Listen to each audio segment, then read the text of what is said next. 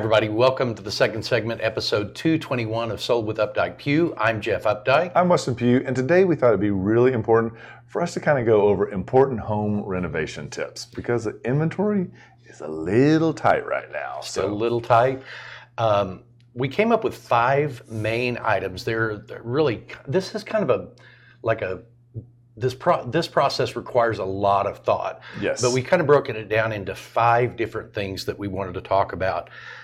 Number one, when you're taking on this kind of a project or any kind of project, you really kind of need to do your homework and do your research and make sure you really kind of understand what you're getting yourself into. And the thing too is like in part of the research is also working through that budget and making sure that you're working in a scenario that the end product, at least in the next 5 years, will stay within the comps that are there. You can lead the comps, but it would definitely want to be one of the nicest houses if that's going to be the case. Number 3 is kind of create a clear vision of what you're looking for. And, this kind of comes down to what is the end project going to look like to you? Are you doing this for yourself? Are you doing it for the market? We've always talked about renovation work with people, and sometimes people get hung up on what the cost of things are and are they going to get their bang for the buck in terms if they have to sell it. You don't always get every dollar of every renovation project back. The way that I feel like you do is a lot of those things that you do for yourself. You do the kitchen renovation and you're going to be in the house 10 years. You're going to get the enjoyment of that 10 years.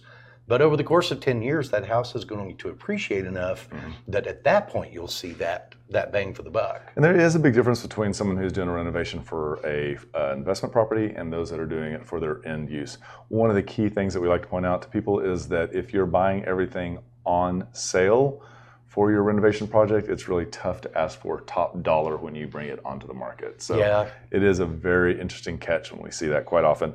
Another thing that you'll want to do is be aware of the additional products that might actually show up. And a lot of times this can be, when you're working through your budget, that 25 to 10% that you set aside, and this could be suddenly realize that the gas line is either not large enough or not reaching where it needs to be. Other items that this could be is if there's deterioration behind the walls that you are unaware of. And if you're adding additional space or you're adding additional electric demand, if you're looking at homes that were built in the 50s or 60s, you're probably only looking at a house that's got a 100 amp panel. And 100 amp electrical panel, it really is not enough for today's style of home. Yep. One of the interesting things that I just recently heard the other day, an architect talking about a renovation, were pop-ups and how important it is to have a structural engineer verify that the foundation that is currently there supporting a single story can actually withstand the weight load being pressed upon it if you go up, whether it's a half or a full second story.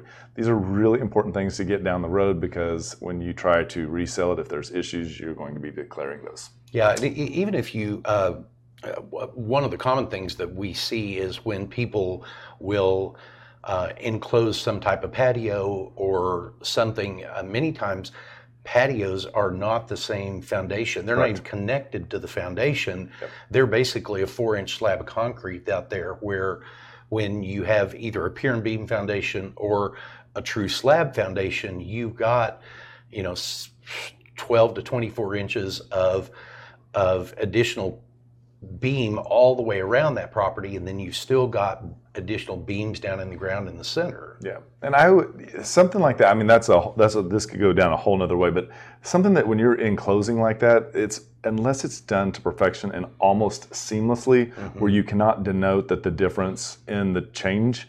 Yeah, it's not the dollar that you get on the main body of the house is not going to be the same dollar that you get on that renovation or that small enclosure. So be mindful of that if you're really trying to do a big financial grab on this. The other thing too is prioritizing your structural elements of your home. And it was interesting because some of our clients have been really involved in this and have lots and lots of experience. And one of the most important things that one of them ever said to me was that continuous that floor throughout the entire house is really important, and it really makes a house feel well thought out of rather than hodgepodge together. Yeah. And so really putting budget on that up front and saying we are going to make the flooring the same throughout, I think speaks volumes and will really give you that sense of like complete renovation project. Yeah, I mean, we can kind of walk through homes and see where when people butt, tile up against a wood floor, they butt a wood type tile up against a true wood floor, and it's like that's not a great look. No, I remember one time I took a picture and put it on social media, and there were 5 different flooring materials within the Photoshop of the house, and that's so bad. And then it was so funny because Brady actually texted me and he goes, I was in that house, it was terrible. And I was like, yeah, it's tough. So these are the things that you need to be conscientious of. I would not get caught up on trends. Classic is better, less is more. Brighter colors, say those for smaller rooms, powder baths, go wild all you want to. But when it comes to like the big expense items, like within the kitchen, the countertops can be a tricky, too white right now is out.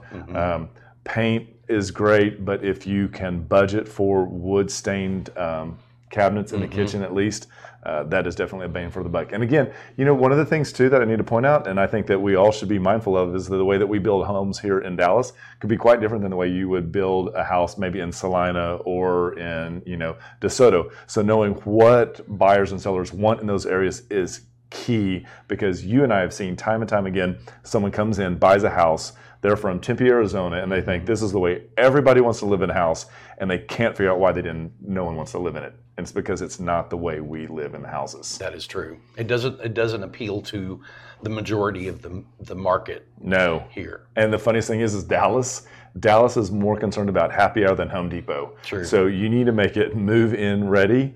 And if you're, like you said, going to be in it for the long haul, then go the extra time and distance with it. When you helped me renovate my condo and I tried to skimp on something, you were like, no. And I was like, you're right. I'm going to live in this. This is a big deal. I should do this. So the last thing I'd like to point out is, with this, depending upon the scope of the project, keep in mind you may not want to live through it. I think I know in my experience, I have lived through one kitchen renovation in my home while it was going on, and I will never do that again. I think almost every professional in the business that is like a subcontractor, an architect, an interior designer is going to highly encourage you that is not going to be feasible. I will tell you this much, it will drive you crazy. If it's not the noise, if it's not the inconvenience, then it's the dust. All of these things. And then if you are a family of 5, or even if you're a family of 2 and one of them happens to be 4-legged, it's going to be a pain. And I would really recommend finding another way to live while that happens. So I hope you found this helpful. There's a much longer conversation we'd be happy to have with you about this if you'd like. If there's any other information you'd like on this subject, or if there's any other subjects that you would like for us to talk about, just let us know. We'll be happy to make that happen. And just remember, we want to be your realtors for life. When you're ready to talk real estate, you can reach us online, by phone, or by text at 214-377-2223. And remember, we want to be your realtors for life.